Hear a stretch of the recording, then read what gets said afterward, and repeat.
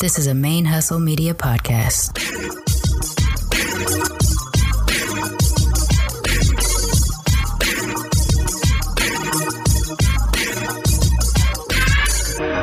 Hello and welcome to the show.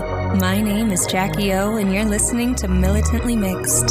Yo, this is Rashani from the Single Simulcast. And when I'm not making you laugh or making up parody songs, I'm kicking back, listening to Militantly Mixed.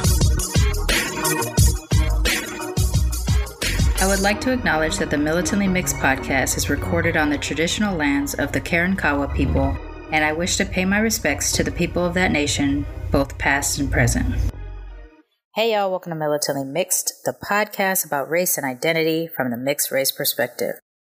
I am your host, Charmaine, aka Mixed Girl Maine, the busiest mixed race, bisexual, polyamorous, atheist, comic book nerd, cat mom, mask making, Gulf Coast Cosmos comic book co-owning, Asian American Podcasters Association's Golden Crane Award winning podcaster in this podcasting game. I only have a couple more months to say that because next year's winners will be next year's winners. And I mean, we'll always be a winner, but you know, I can retire it after the new award ceremony. This is episode 145, and my guest today is Sadie. For those of you that are Patreon sponsors above the $5 level, Sadie's video dropped on Friday, not last Tuesday. Last week ended up being a crazy busy week at Gulf Coast Cosmos, which was a really, really great thing. And because of that, things got behind, so I wasn't able to upload the video. I think I did it on Friday. It may have been Saturday, but it was at least before this episode aired, so that's what's important. Part of the reason why we were so busy at the shop is because we were featured on a local news station, KHOU, in their morning show called H-Town Rush. And so if you don't mind, I'm going to share the audio from the video that aired for the Houston H-Town Rush.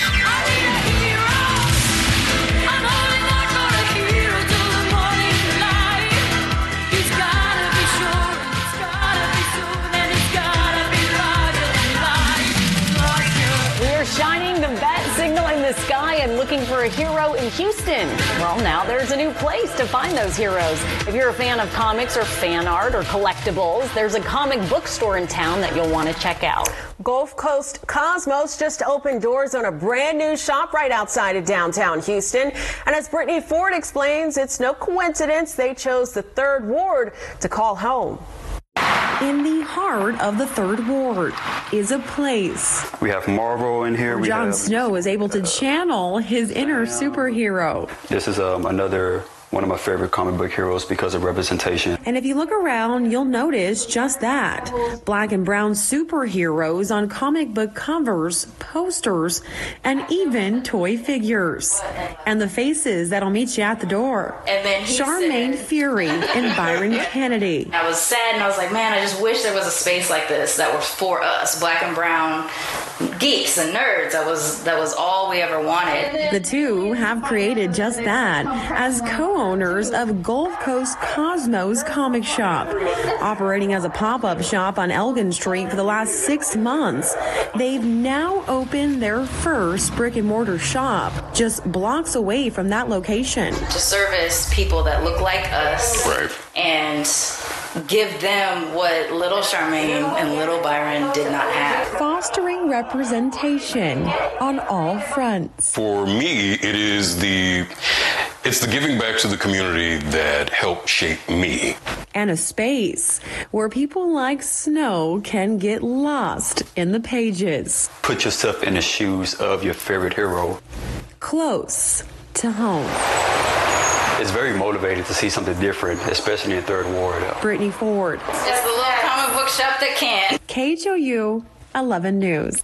And so in addition to that segment airing on the news, and I think they reran it like in the evening too, because a lot of people did find us through that, we also had 3 articles written about us in the last week and a half. So KHOU, a couple days prior to the video, had also written an article about us. Our alumni magazine, I guess, through Full Sail University, that Byron and I both attended, that's how we met, they covered us in their alumni success stories.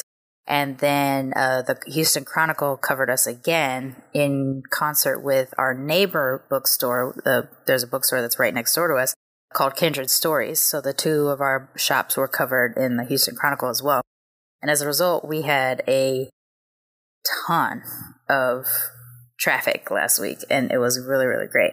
We also coincidentally had our first two events at the new location. We had a food truck come out on Sunday called the Brunch Bus, which was like the best food ever. I was very excited about that. They came out, and so there's people who follow that brunch bus around, and because of that, they found us. But there was also customers of ours that order online only who follow the brunch bus, who showed up and was like, hey, this is that comic book shop I order from online. So we just had a lot of traffic because of that. And then Wednesday, we had our first official geek meet at the shop. And honestly, we would have been happy to have 2 or 3 people there, but we had like 15 people show up. And so we just got to talk about nerdy stuff and cosplay and comic books and being black and brown and having representation and stuff like that. And it was just a really, really, really good and exhausting week. So that is the reason why the video part got delayed for the Patreons. But at least it got up there before the regular episode did. So anyways, that's what's been going on in my other life, my Gulf Coast life. And now we're just going to get into today's episode. So I know last week on my solo episode, I did mention that, we are in sort of financial trouble with the show, and that I'm not really sure how I'm going to be able to keep it going if I don't find any form of sponsorship.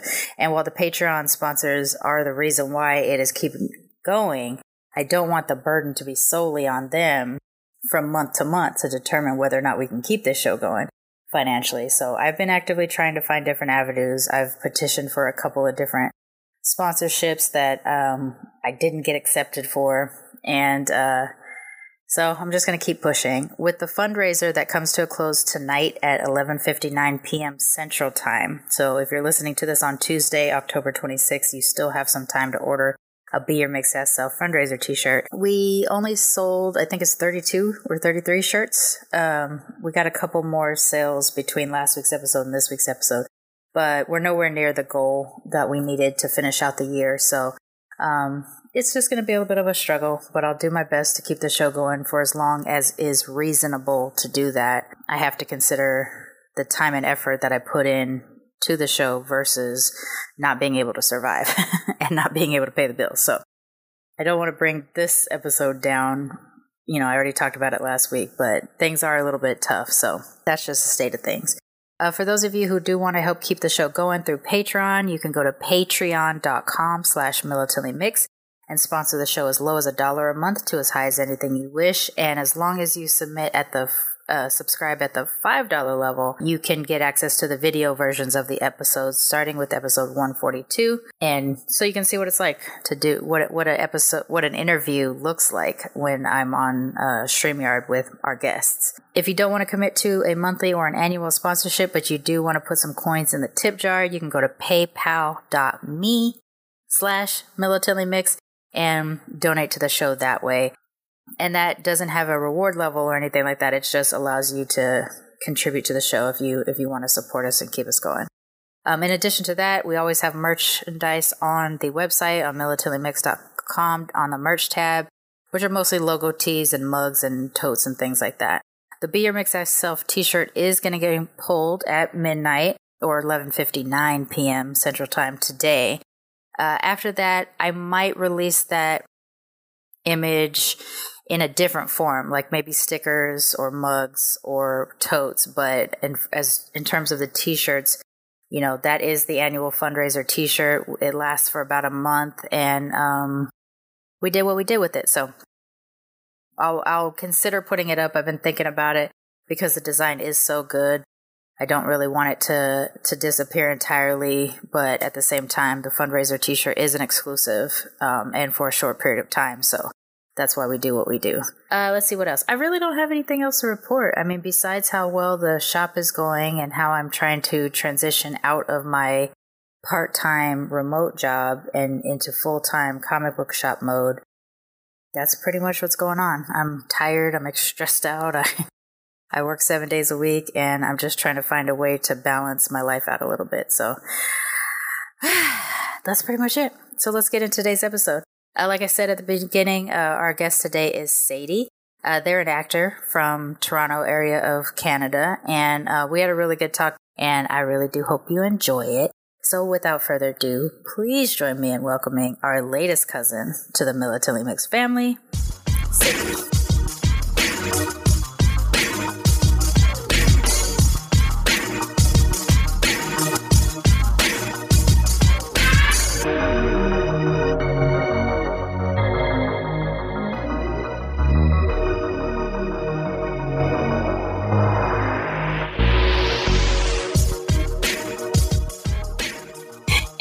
My guest this week is Sadie, and you've been on the list for a while. I think you've been sitting on the list. It's taken me a while to catch up on the be a guest list. But why don't you introduce yourself to everybody, and let's get into it. Hello. Thank you so much for having me. My name is Sadie Faye. I identify as a brown and white Canadian, and I am an actor and intimacy coordinator. Explain intimacy coordinator to us. Yeah, totally. So an intimacy coordinator is very similar to a stunt coordinator. So on a film set, a stunt coordinator's job is to oversee the stunt, make sure that it looks realistic, but also more importantly, make sure that everyone involved is safe while doing it. And so an intimacy coordinator does the same thing, except for intimate scenes. So that could be simulated sex, could be a kiss, could be a scene where someone's alone and naked. So it's my job to be an advocate for the actors and make sure that their boundaries are being adhered to and respected on set. I don't know why that got me a little emotional just thinking of it, but having worked in the film industry and seeing what that has been like, I even was on a set behind the camera during a performed rape scene, and I couldn't deal with it, and I was behind the camera, or I wasn't behind the camera, I was, behind everything. So it's nice to know that position exists, because I've definitely never been on a set that had it. Yeah, that's awesome. How'd you get into doing that? Thank you. Yeah, it's definitely long needed. I think everyone has an unfortunate story of something that's gone wrong or that felt gross on a set. So in June of 2020, I just saw the term intimacy coordinator, and I was like, I don't know what that is, but that's for me. And then I Googled it, and then I got mad. Like, how come I didn't know this existed? Like, I'm an actor, and why did no one tell me about this? And then I just sort of immediately started training, and I got certified in February of 2021. And I've been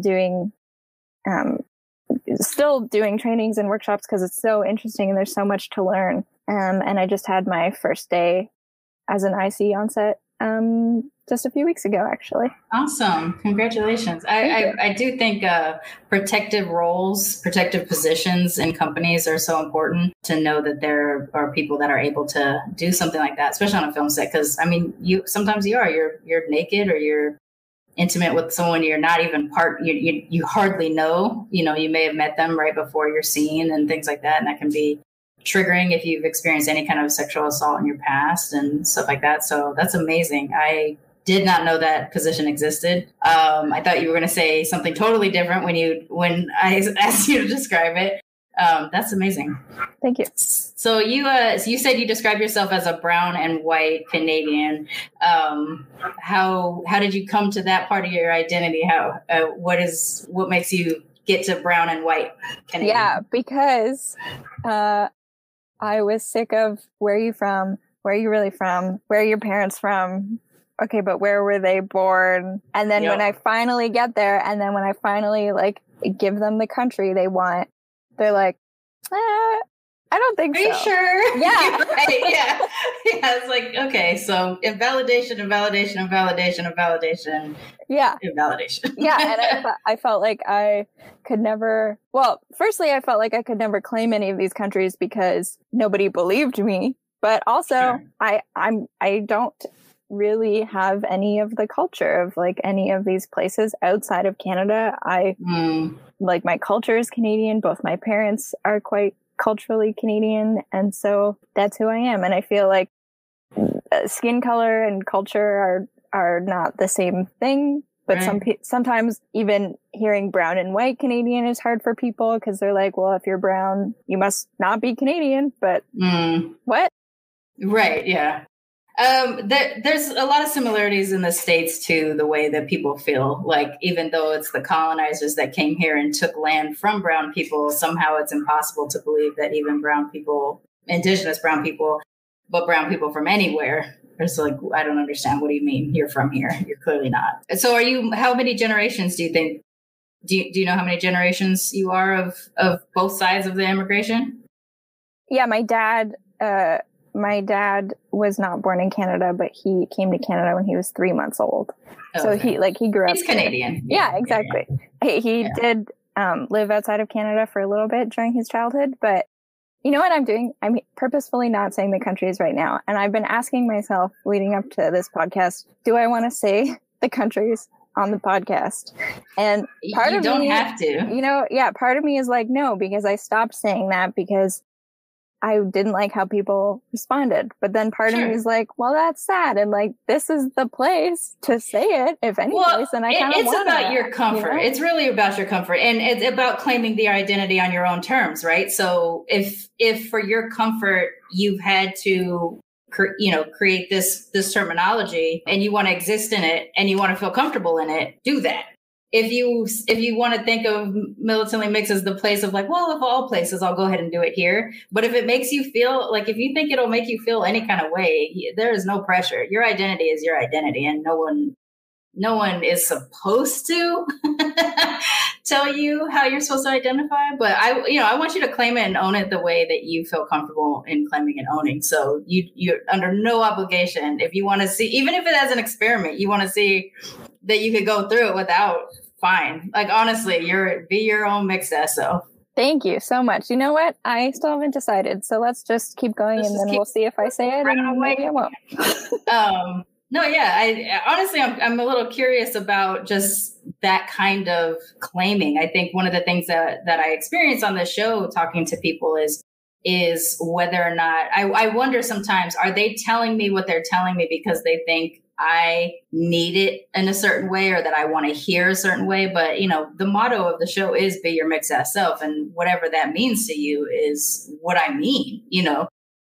I recently started referring to myself as Blasian, not because I technically am comfortable with that identity, but because it's a little bit quicker shorthand for people than me having to explain I'm Black and Japanese and, technically also Caucasian British, but then my cultural identity is Black and Japanese, but also I'm American, but I have some British, I don't want to have to go through it all the time. So it's sometimes for a protective measure so that I don't feel like I have to explain it very far. Blasian is how I'm doing it right now. But that's selective too, for me, of when I choose to do it. So you own it the way that you want to own it on this show or in your life. Either way is important. Thank you very much. Is it still constant then? Like, even within the last week, you've experienced some version of that kind of a disenfranchisement of your identity? It's weird because in COVID, it's kind of stopped, and it's because I'm not like meeting strangers on the street anymore. Like, I get a lot of strangers doing the like, what are you? Or just like, I don't meet as many new people as I used to. But I'm still, it's also been within COVID that I really started to explore what it means to be mixed. And it's only really in the last like year and a half that I've started really claiming it and being loud about it, I think. I didn't learn the term mixed race, which is, I said brown and white Canadian, but mixed race is like my other preferred term. Sure. I didn't learn the term mixed race until I was 18. And I didn't know that there was like a word for what I was until I was 18. And I used to, starting from age 4, I referred to myself as a swirl cone. Like, I would say that my dad was chocolate ice cream and my mom was vanilla and I was a swirl cone. And I think that's really cute for a 4-year-old. And I think that's sad. It's a way to get to it. Yeah. that I didn't know what I was, or that there was a word, or that like no one taught me.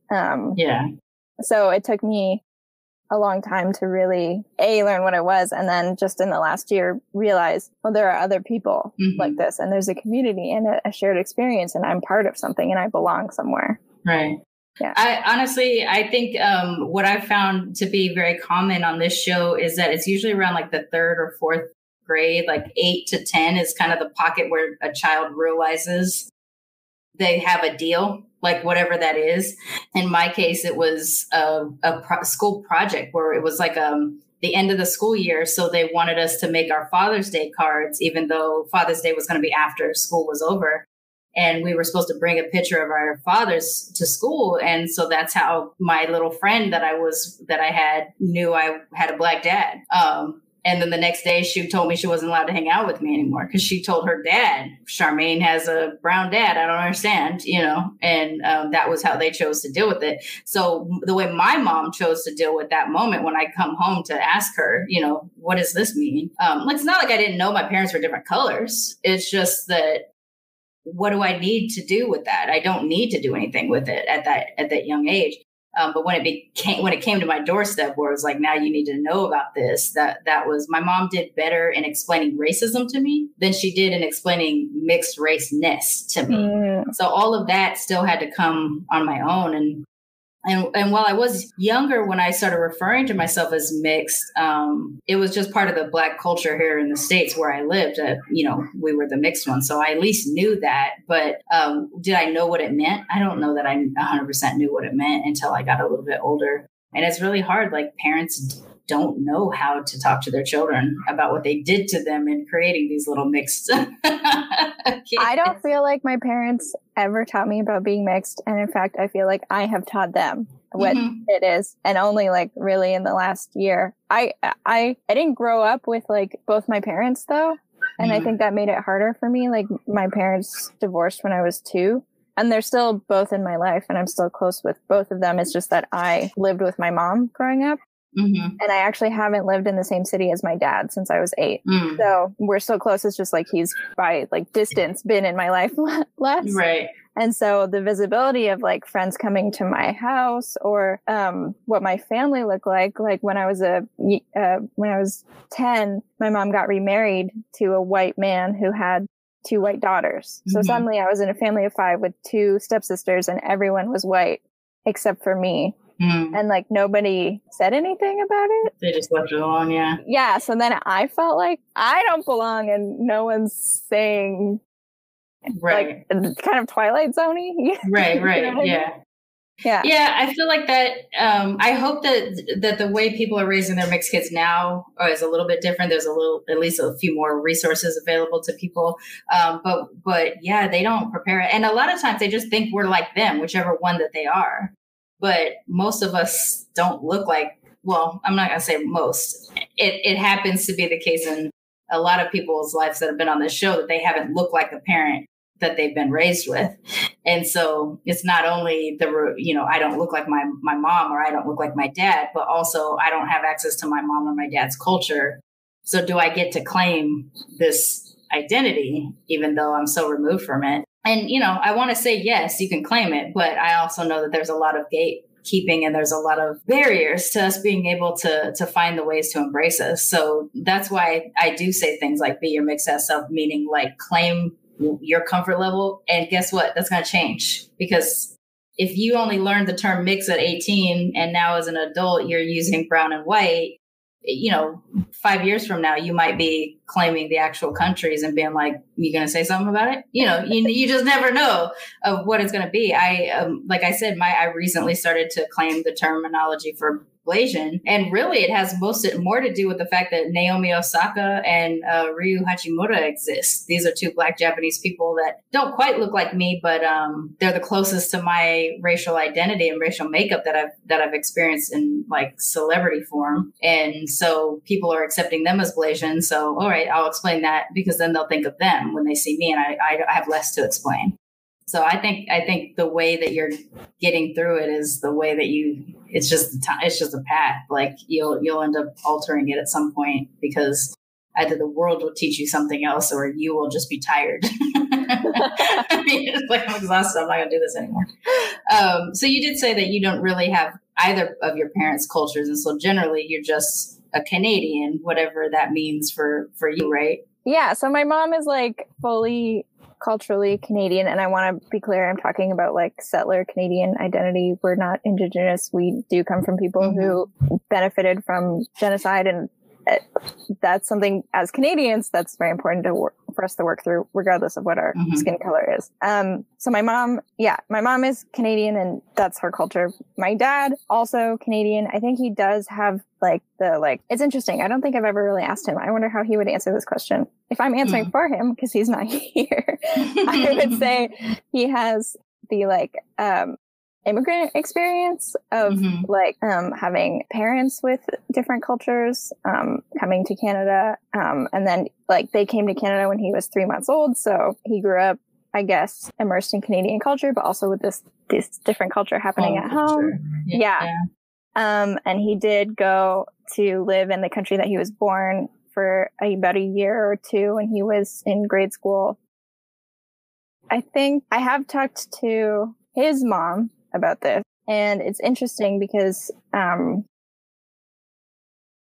like, should I just say the countries? I'm gonna do it.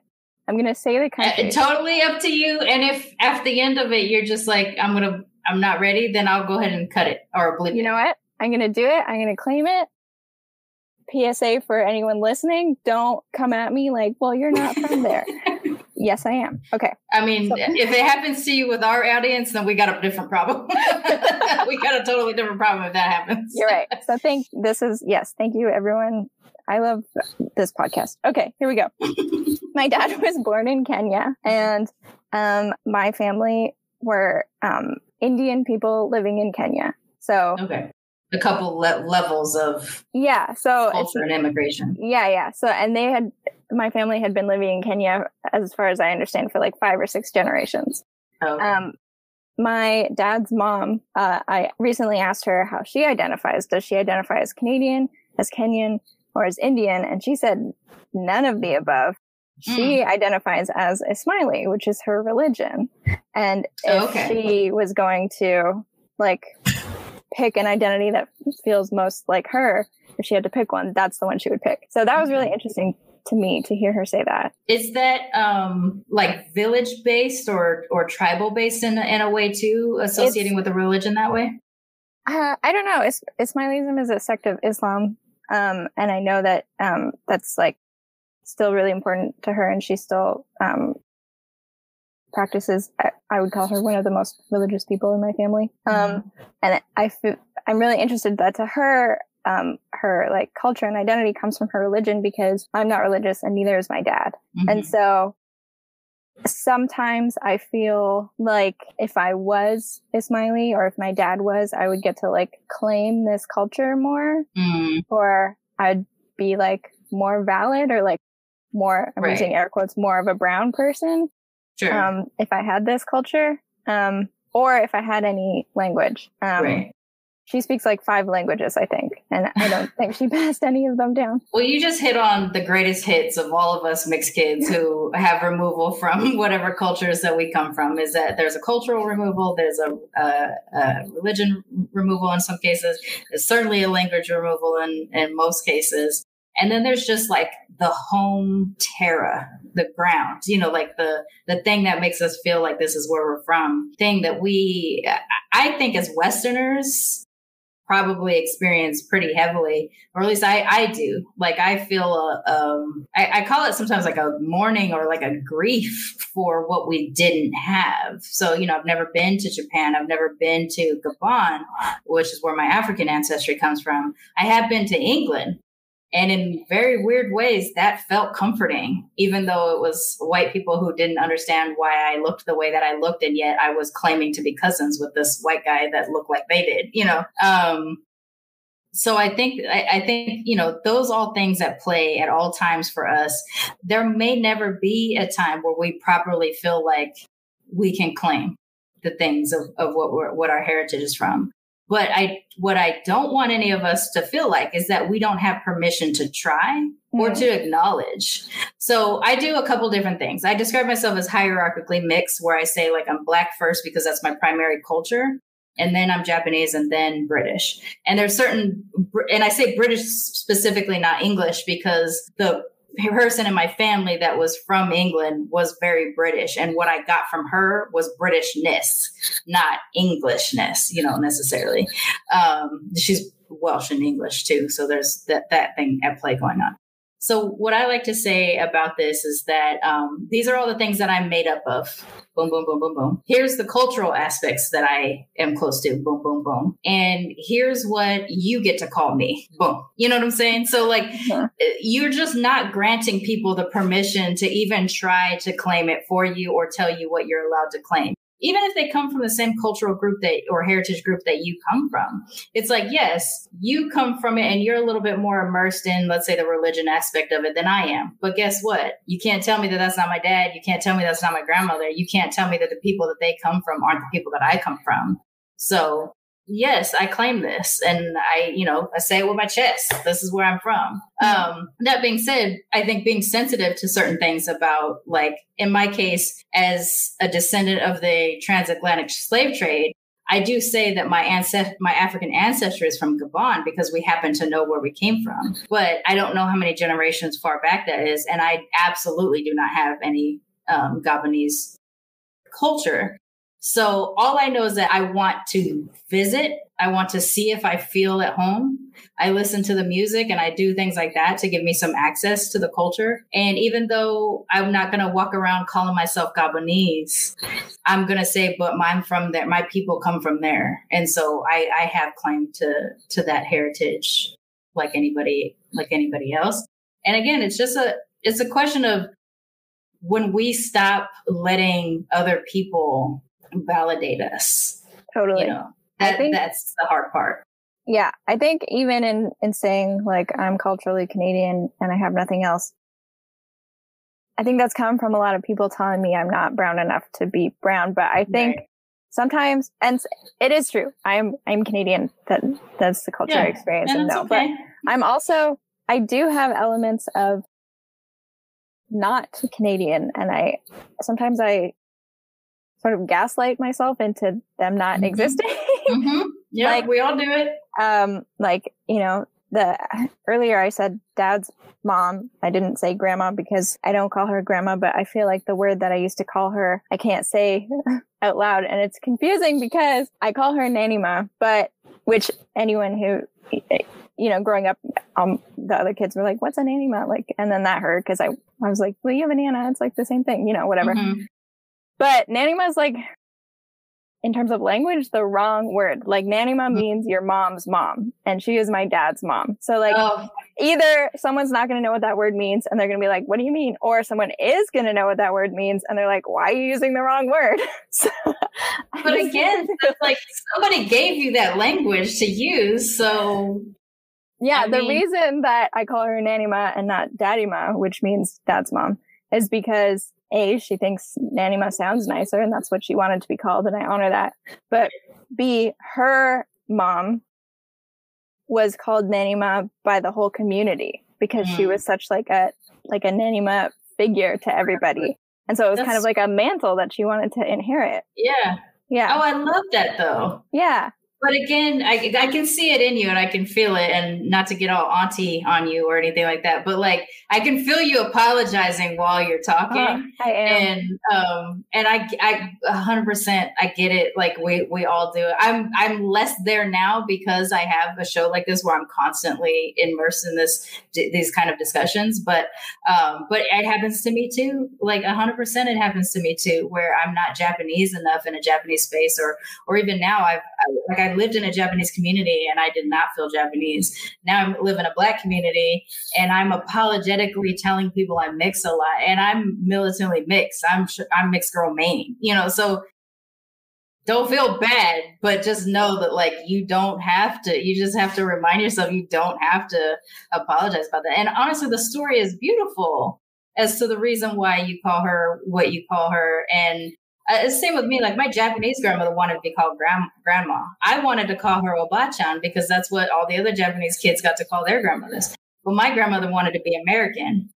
So I honor the fact that she wants to be called grandma because that's what she wanted. And, but I code switch it. So if I talk to other Japanese, I do refer to her as Obachan, but when someone will ask me something and I'll accidentally slip into calling her grandma, then they're like, "Oh, do you have another?" And I'm like, "No. She just likes. She likes it, you know." But yeah, I think it's a sweet story, and it's a family story, and it's personal. So everybody else can shut up. Yeah. Okay. Thank you. I was apologizing. I will stop. I have a Nanny Ma. You're probably listening because I told you to. I love you. There we go. I'm sorry that when I was a kid, I called you Nana because I was embarrassed. Oh, well, also when we were kids, what do we know, right? Like, we're just trying to figure it out. It's, you go through the steps. I think there was a few times I even called my grandma Bachan too. And I remember her look and being just like, oh, disappointment as punishment is enough for me. I never needed anything else. So it's just like, oh no, never again. I apologize. I'm sorry. And you'll never hear me say that again. I called her Nana for a long time. I don't know if I called maybe to her face, maybe Nanny Ma to her face, but when referring to her, no, probably to her face. I called her Nana for a long time. And it wasn't until my younger sister was born and she started calling her Nana that I realized that I felt like I'd stolen something from my sister. Yeah. And then I went back to Nanny Ma, and now we call her Nanny Ma. Yeah. Mm-hmm. That's awesome though. And honestly, I think the more of us that exist out loud, the less the people who try to invalidate us have room to invalidate us. I think the feeling out loud, you said, I think the feeling is like, oh, I'm mixed, but if I'm mixed, I have to be perfectly mixed. But it's messy. Like, it's not, it's messy. Everyone's different. It's messy. Right. I'm unique, and like, it's not easily explained, but that doesn't mean that I'm like less of a human, I think. Right. Yeah. I mean, I think about it like this, and I have 4 different accents that I speak depending on who I'm speaking to and what the circumstances are. And sometimes my code switch putters into another space a little bit. And then someone realizes, oh my gosh, you actually sound like blah, blah, blah. And then I used to be really, I'm sorry. Thought I was at home for a second or something like that. Right. But I just stopped doing that. And a lot of it had to do with the show. I mean, I do have an advantage that I guess a lot of my listeners probably, or guests probably wouldn't have, because I literally talk about this every single day. So it's a little bit easier for me to get, make those changes quicker, I think, than others. But, as a mixed person, I feel like we have to live out loud. Well, those of us who can comfortably, we have to live out loud and super loud so that people leave you alone. And then hopefully if they learn to leave you alone, they'll learn to leave the next mixed person they encounter alone. Yes, this is actually, you've nicely segued into something that I really wanted to bring up today, which is something that I recently saw in myself, and I was shocked and scared, and now I don't want to do it ever again. And that is assuming that everyone I meet is monoracial, which I do. And then I found out that some of my friends were mixed, and I didn't know because I had just assumed they were monoracial. And then I felt so bad because I hate when people do that to me. Mm-hmm. And then I realized that everyone always, well, that's I won't say everyone, but myself, and I think most people frequently, almost all the time, assume that everyone else is monoracial.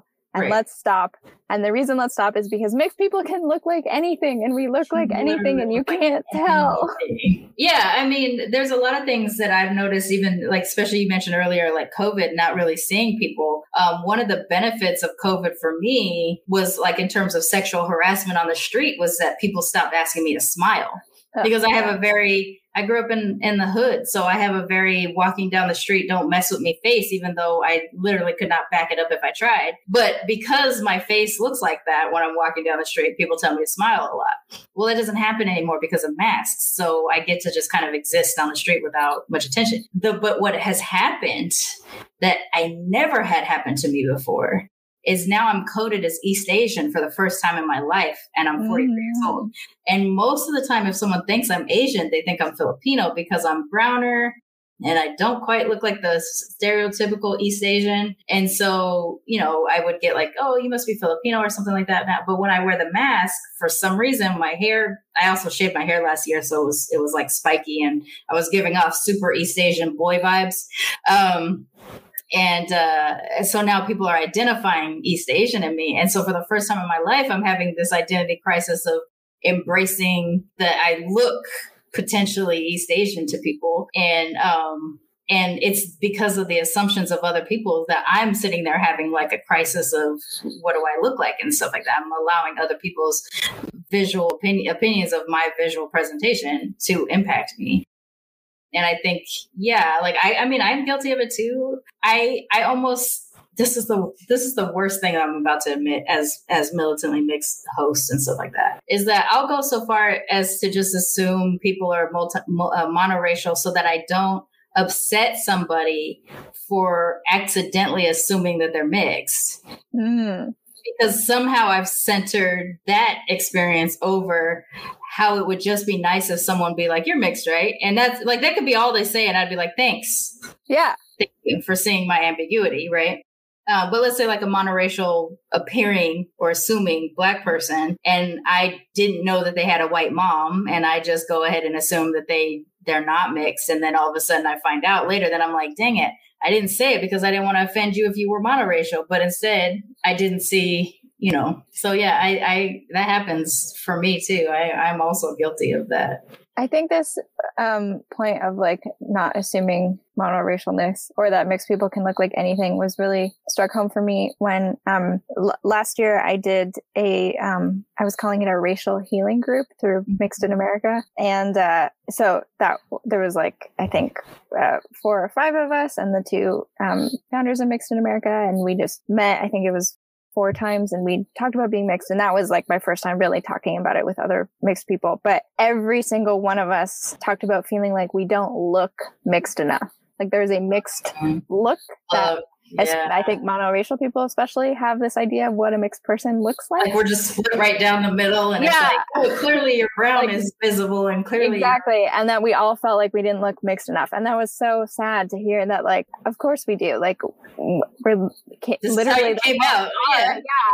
And instead of, this is my PSA to everyone, because it's my PSA to myself, is just stop assuming people are monoracial. Mixed people can look like anything, and you look mixed enough no matter what you look like. It's so funny that you say that, because I occasionally, as a queer person too, and I do have a husband, so I get straight assumed often, and my reaction to that is usually like, ew. Even though technically I'm in a heterosexual relationship, it's just like the idea of being assumed to be straight freaks me out. But there's stuff like that I almost want to do just generally to random people too, like especially white people, to just be like, what do you mix with? I'm like, wait, I was like, yeah, well, what kind of white? Like, where are your parents from? No, where are your grandparents from? And, you know, I've done that on occasion, and sometimes it is to be caustic because I'm catching a vibe that's telling me you deserve this punishment of uncomfortableness. But sometimes it really is just to make people aware of, like, you know, you guys do this to us a lot. You assume things about our presentation. You assume things about our cultural access. The worst thing for me is when I tell someone I'm Black and Japanese, and it's a white person that speaks Japanese, and suddenly they're speaking Japanese to me and then judge me for not speaking Japanese. And it's like, you don't know my life. Like, my grandmother, I don't want to tell some random stranger that is judging me, look, my grandma didn't teach me Japanese because the military told her it's bad enough your kids are half-breeds, don't confuse their brains, in the 50s. And that she never repaired that fear, you know. So me not speaking Japanese is actually important to my grandmother. Sucks for me. But for her, when I started to learn Japanese in school, it freaked her out because she's worried about something that was told to her 40 years earlier. You know, so I don't want to have to tell that to some random stranger. Yeah, and you don't know anyone that information. And so, you know, there's things like that. Like, you don't want people to make assumptions about you, but also they don't know what damage that they're causing in even asking these questions of you or making these assumptions about you. And so I say, if it happens to you, turn it back around on them because they should be uncomfortable for doing what they did. But also, it's just like making sure it doesn't penetrate you. Right. That's the hardest thing. We're so easily impacted by the views of others, and us not looking mixed enough. I mean, I used to say, I still kind of do sometimes. I'll say something like, oh, I wasn't stirred up all the way. As if I'm not enough, you know, distributed. And I'll be like, you know, because if you look at like my face, it's like Japanese here and black hair, but I have this yellow brown skin, So I was like, I'm not stirred up enough. And I used to think that was cute, but then there's times when I hear myself saying it, and I'm like, oh, I'm centering other people's experience of what I am supposed to look like. Yeah, what we're supposed to look like. Totally. I am also a queer woman dating a man, and I also hate when people just assume I'm straight, and then if it's like, well, you don't look gay, it's like, I do look gay, it's just you don't know what gay looks like. You don't know what it looks like, right? Yeah. I do look mixed. You just don't know what that looks like. And now you please learn from this experience, and now you know that. There's a meme that I absolutely love, and then it became a TikTok later, is that it says something like, you don't look gay, and then the person says, oh, hold on a minute, and then they so the picture's the body thrown out like this, and there's like a ring of rainbow around them. And like it's like they're receiving the rainbow. But then now there's a lot of TikToks where it's like, oh, you don't look gay. Like, oh, I'm sorry. And then they just like cut, and then all of a sudden they're just like all pride it out and stuff like that. I enjoy that. I've seen mixed people do it too, but they're using the audio of the you don't look gay, and it's like, oh, you don't look black in Japanese or something like that, and they'll do it too. So I'm basically old and tired at this point and in full on auntie mode. So I just want to make people uncomfortable for trying to make me uncomfortable all these years. Right. Or any of us. Like I'm protective of the entire group of cousins out there that have to deal with this kind of stuff. So, and I think it blows my mind sometimes the things people say, and then they don't feel uncomfortable saying them. Like I've had people be like, oh, where did you go on vacation? And I'm like, what? And they're like, your skin, it's so... And then they do this thing where they're like circling their face with their finger, just like looking at me like your skin. That's not your natural skin color. You clearly have a tan. And I'm like, you just met me. Why would you assume that I have a tan? You don't know me at all. Wow. Yeah, I was called a regular once by a woman who was wearing really dark sunglasses and didn't know that I was a person of color, I guess. And so as we were talking, she goes, wait, what? Because I clearly said something that made her realize I'm talking as a person of color. And then she goes, oh, are you a woman of color? And she tilts her glasses down, looks at me like this, and she goes, oh, you are. I just thought you were a regular. Yeah. I was like, what does that mean? Oh, that's so gross. Like, I based on people being a regular based off of what I look like. What? How? So yeah, people are gross. There's also, as an actor, affects me in terms of like casting, because just in my general life, whenever I meet someone, I never know how they're going to see me. It's like kind of 50-50 white or brown, white or exotic other. Exotic. No one ever knows, but I never know if I'm going to be like red as white or red as like other. But then casting, like, I don't know how casting sees me. And then that's interesting because like, one casting director might see me one way and one casting director might see me another way or whatever. And I've had, it took me a while to find an agent who would like listen to me when I said what I was and how I wanted to be cast, and like just agree with that.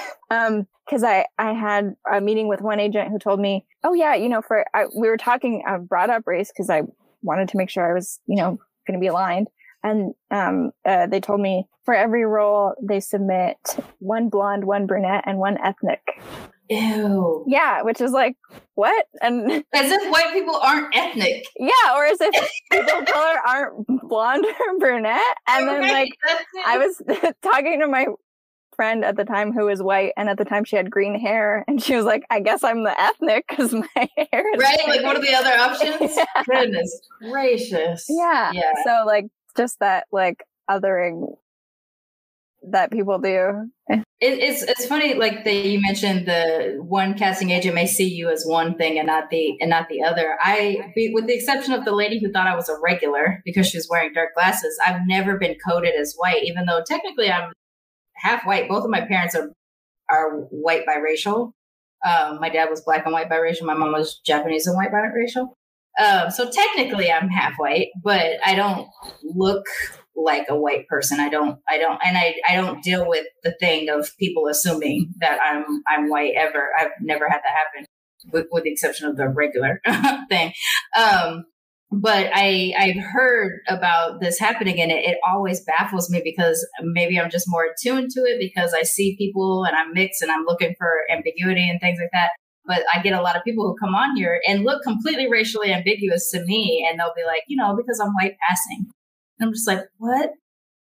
Like, but your face, like, what are we talking about? Like, I don't understand what's happening here. Why do people think you're white? Or why do people think why are they assuming you as white is a big question. So you probably do experience it where someone thinks they put you up for a white role, and someone will think they're putting you up for, I'm just going to make an assumption because I work in the film industry that they're going to put you up for some kind of Mexican very often. Yep, get a lot. Well, I don't I'm not comfortable playing like Latina, even though I'm Latina all the time, because I'm not Latina, and I think Latina roles should go to like Latina people. Right, exactly. So my current agent knows that, and he's very good about it. But like another agent that I really wanted to sign with and then couldn't because she was like, "Are you Latina?" And I said, no. And she was like, well, I think you look Latina, so I will only send you out for Latina roles. No. Can you learn a Spanish accent?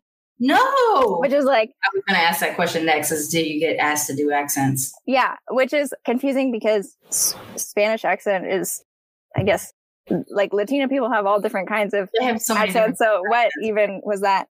Yeah. And I think a lot of people have told me like, wow, you're so lucky to be so ambiguous. Like the industry loves that. And you're going to get so many roles because that's so great for you. And congrats. And I'm so jealous. And the reality is that doesn't happen to me. And people don't like this person would only have cast me as Latina. And I don't want that. And so I couldn't sign with her because she wouldn't see me as me. And so like, that really frustrates me when people are like, you're so lucky. Oh, wow. It's like, well, actually no one can see me. So yeah, I'd really honestly, I feel that too when someone says like you have the best of both worlds, or like, oh, you're so lucky to be mixed because of, something gross like that, where it's just some kind of assumed thing, which again is like fetishizing, or, then I become a toy, right? Then we're just like a toy for the monoracials to play with as they see fit, in doing that. And I know growing up in LA, any Spanish speaker that wasn't Mexican was Mexican by association just because of a shared language. But they'd be like, well, what's wrong with your accent? Like, what part of Mexico are you from? And it'd be like, well, first of all, I'm from LA. And second of all, I'm Puerto Rican, or,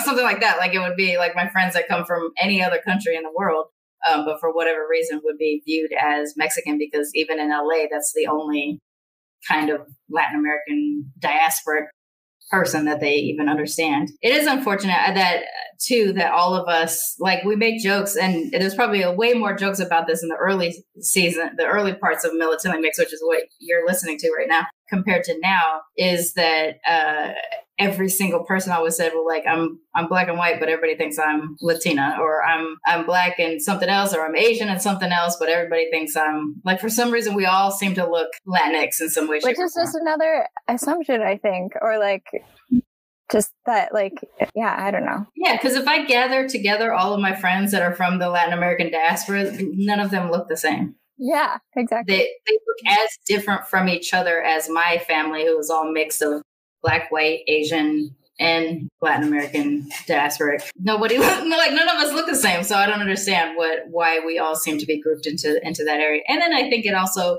is kind of bad for them too, because then there's all these assumptions of what they're supposed to look like based off of what we look like, and we don't come from their heritage. Yeah, that kind of stuff is gross. And in the acting industry, in production, I used to mostly work in unscripted, because sometimes you get stuck.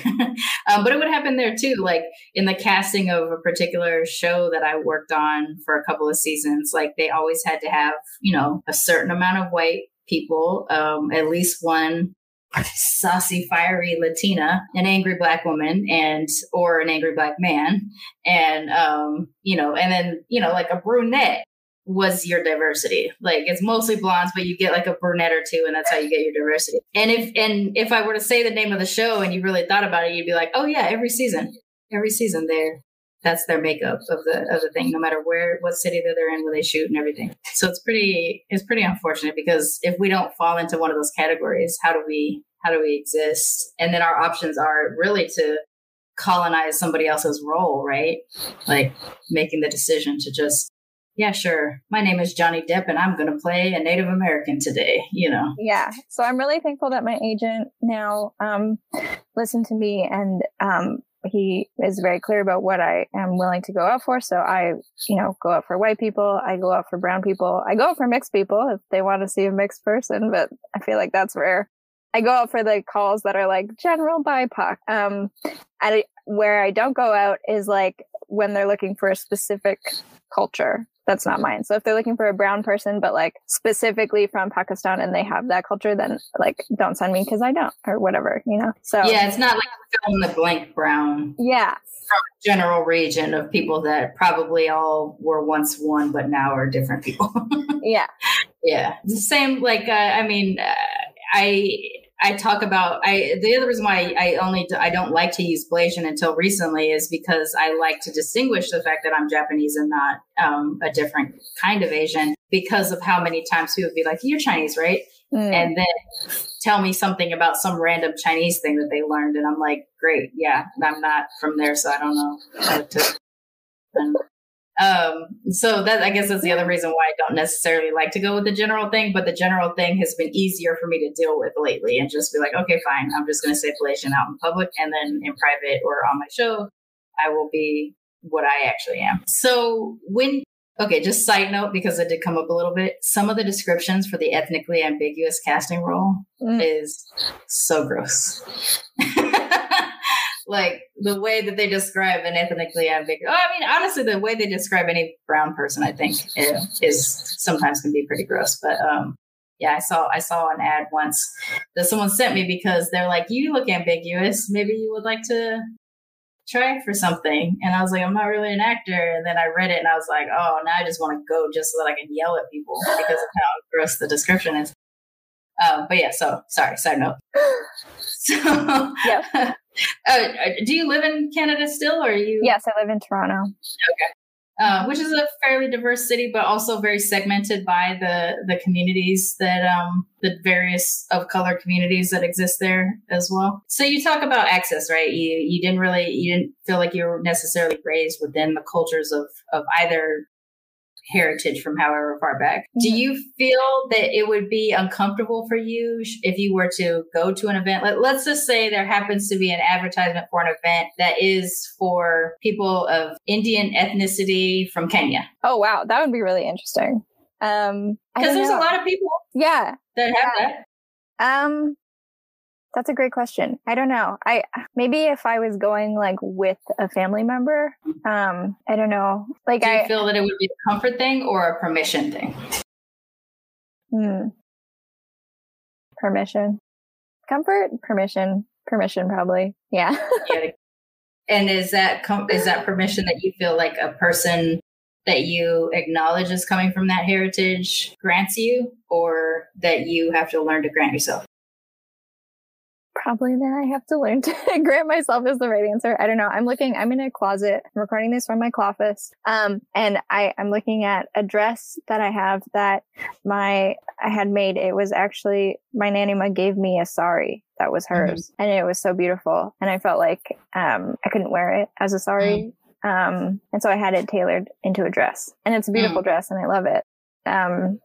And I love it as a dress, but sometimes I wonder if I had given myself permission to wear it as a sari, what that would have felt like. Do you feel like in tailoring it, you kind of made it a mix of... I do feel like it's like a mixed race garment now, because it's like a dress that used to be a sari, and that feels special. But I don't know. I don't feel like I could ever go out and like buy myself a sari. What if you went with your nanny to... I think she would love that.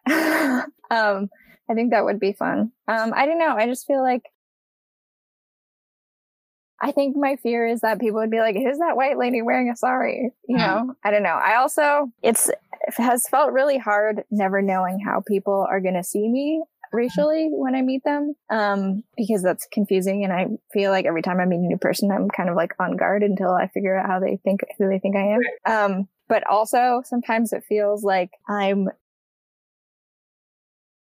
going crazy, like I live in a world that's not constant or something. I don't know. And like this for me is tied to, I feel like my skin color has gotten lighter as I've gotten older. Oh, we all fade. I don't know why. It's so stressful for me because I've faded too. And I know I'm sitting in a room that the sun just went down, so now all of a sudden I'm just a bright circle of sweat. But yeah, I faded too. I don't know why we lighten up as we get older, but that it's really so does mess with identity. It feels unfair. I feel like I look at pictures of myself as a child and I'm like, how did this brown child grow up to be a white woman? And I don't want to think that because I've never once have I looked in the mirror and seen a white person. But if I'm comparing my skin color, it has gotten lighter. So I don't know. Yeah. I've recently been thinking about when my hair goes white.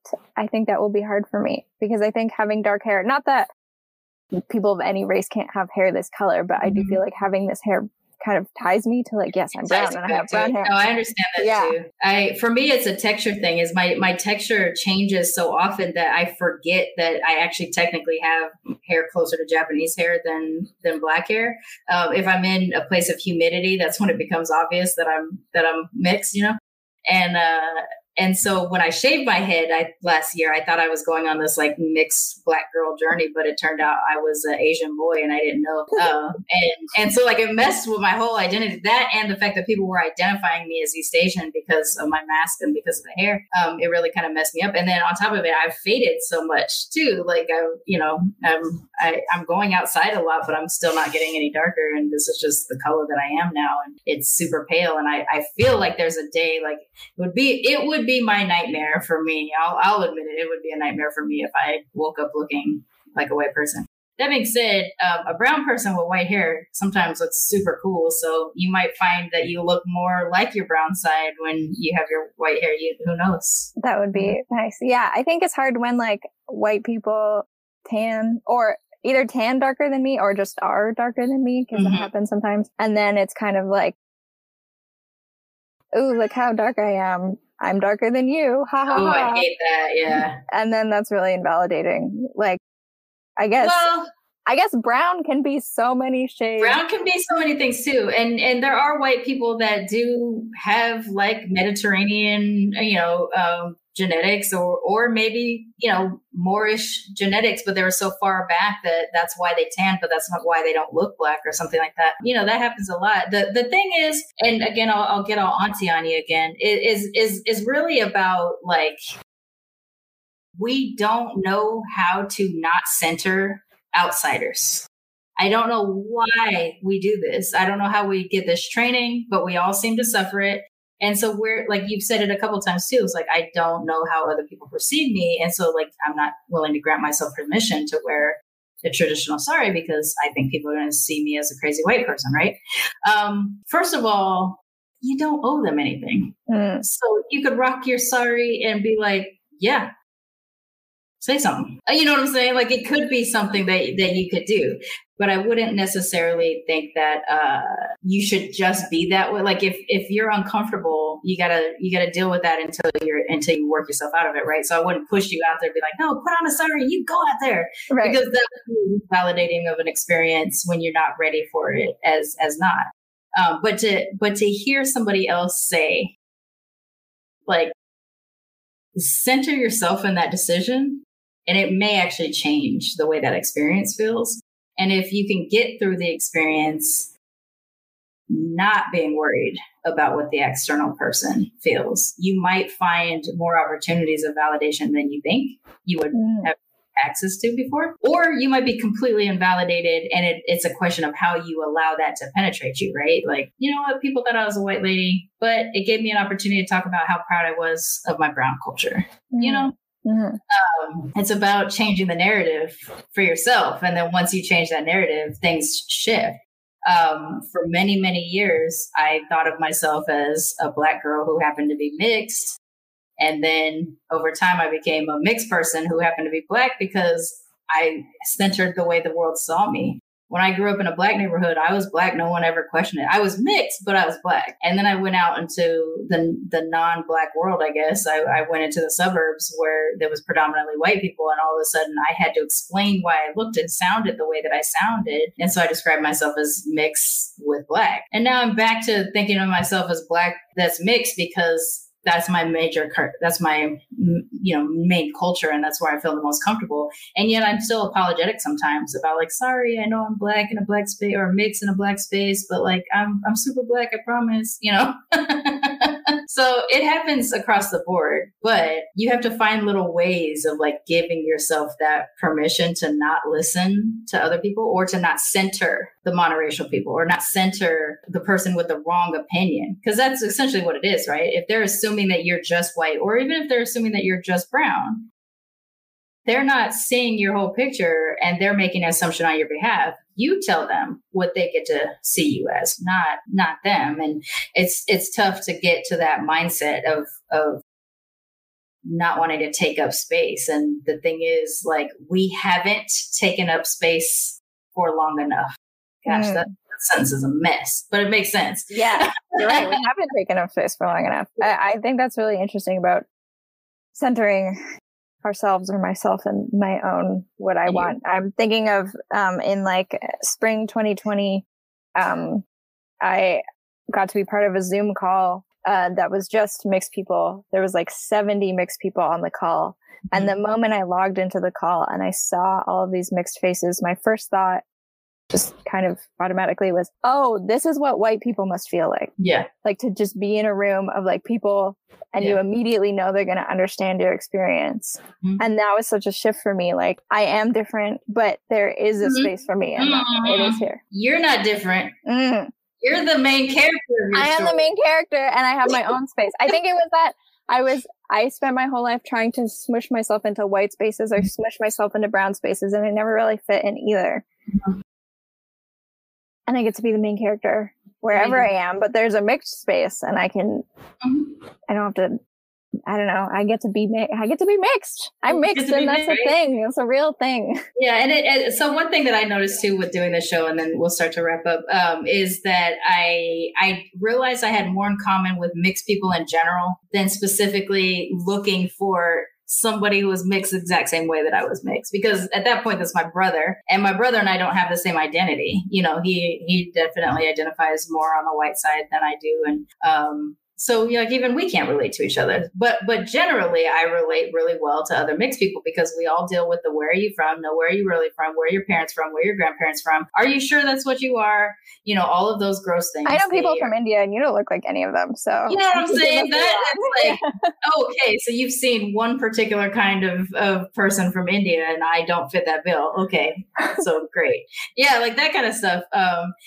We all deal with these types of things, and so we can relate to each other a little bit more, and the more you put yourself in those spaces, the easier it'll be for you to learn how to center yourself and decenter outsiders in terms of their opinion of you. And the other part too is that as femme presenting people, we also have that problem of centering ourselves in a space as well, right? So you have multiple layers of things telling you you're not the main character, but you fucking are the main character. So embrace that and try to own that for yourself, because I think when you stop asking for permission, you'll just be able to breathe and you won't even realize that all this time you were holding your breath.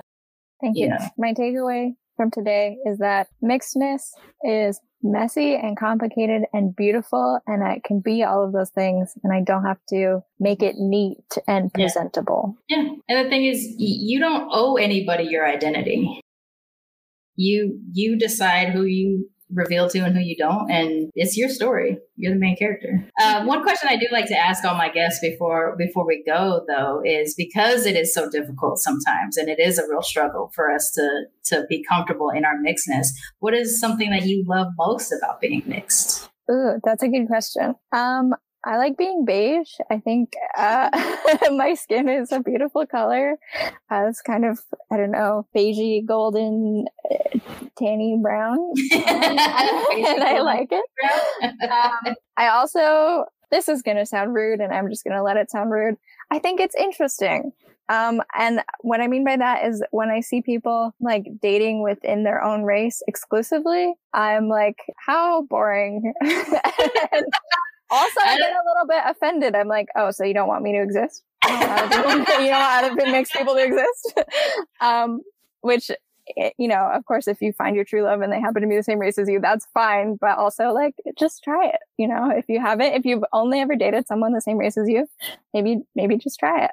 I have thought several times too, like it's just a knee-jerk reaction that pops up is when I do see monoracial couples, I'll just be like, oh, how sad for you. You know, just like, you must be so bored. Like you said, like it's boring. Like you must like not have anything interesting to talk about. Like that kind of stuff. Yeah. I don't always go the caustic route, but every now and then, and it's really when you catch a vibe from someone where they're clearly not for you, where they'll be like, oh no, I'm just white. And I'll be like, oh, I'm sorry.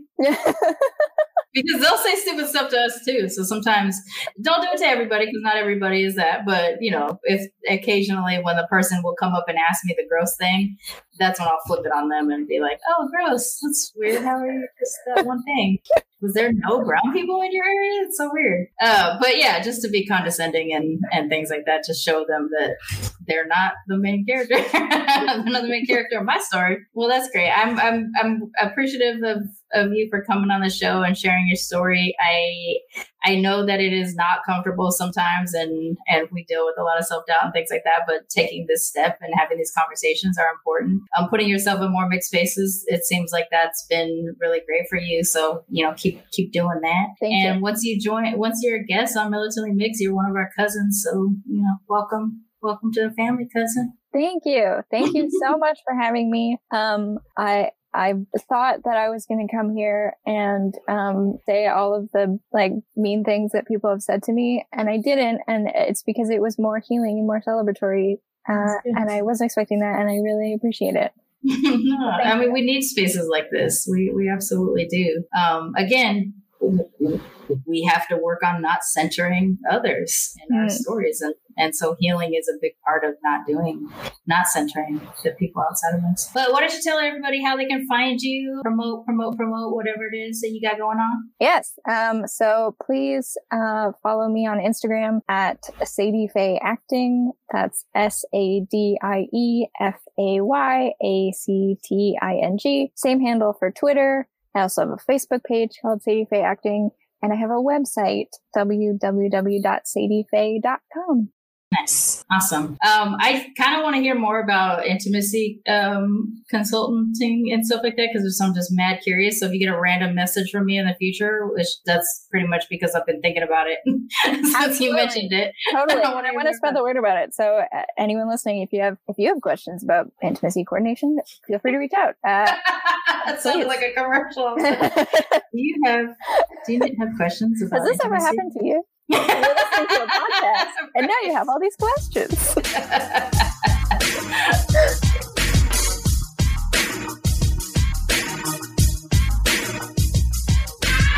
Militantly Mixed is a Main Hustle Media podcast, produced and hosted by me, Charmaine Fury.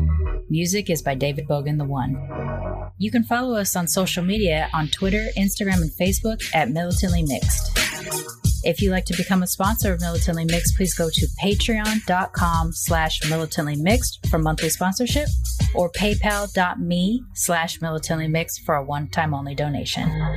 And if you like what you hear on Militantly Mixed, please subscribe, rate, and review on iTunes or wherever you listen to podcasts. And don't forget to be your mixed ass self. Main Hustle Media. Turn your side hustle into your main hustle.